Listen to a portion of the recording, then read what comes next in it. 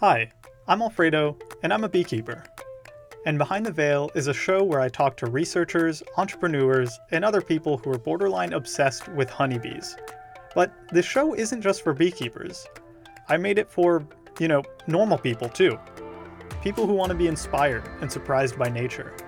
And he told me about all these incredible things they could do, like recognizing human faces. And I just thought, how do you train a bee? I want to see this for myself. People who want to know if the food they're eating really is food. And I mean full-blown food chemistry laboratories with $1 million a year budget. People who love hearing stories, like ones about catching murder hornets. If you imagine what it was like wearing a spacesuit, I would say that's it. People who love to learn about things like parasites. If you're going to kill your host, you better have a dispersal strategy that happens before that, or you're going to die too. So, if you're one of these kinds of people, I'd love for you to listen to an episode.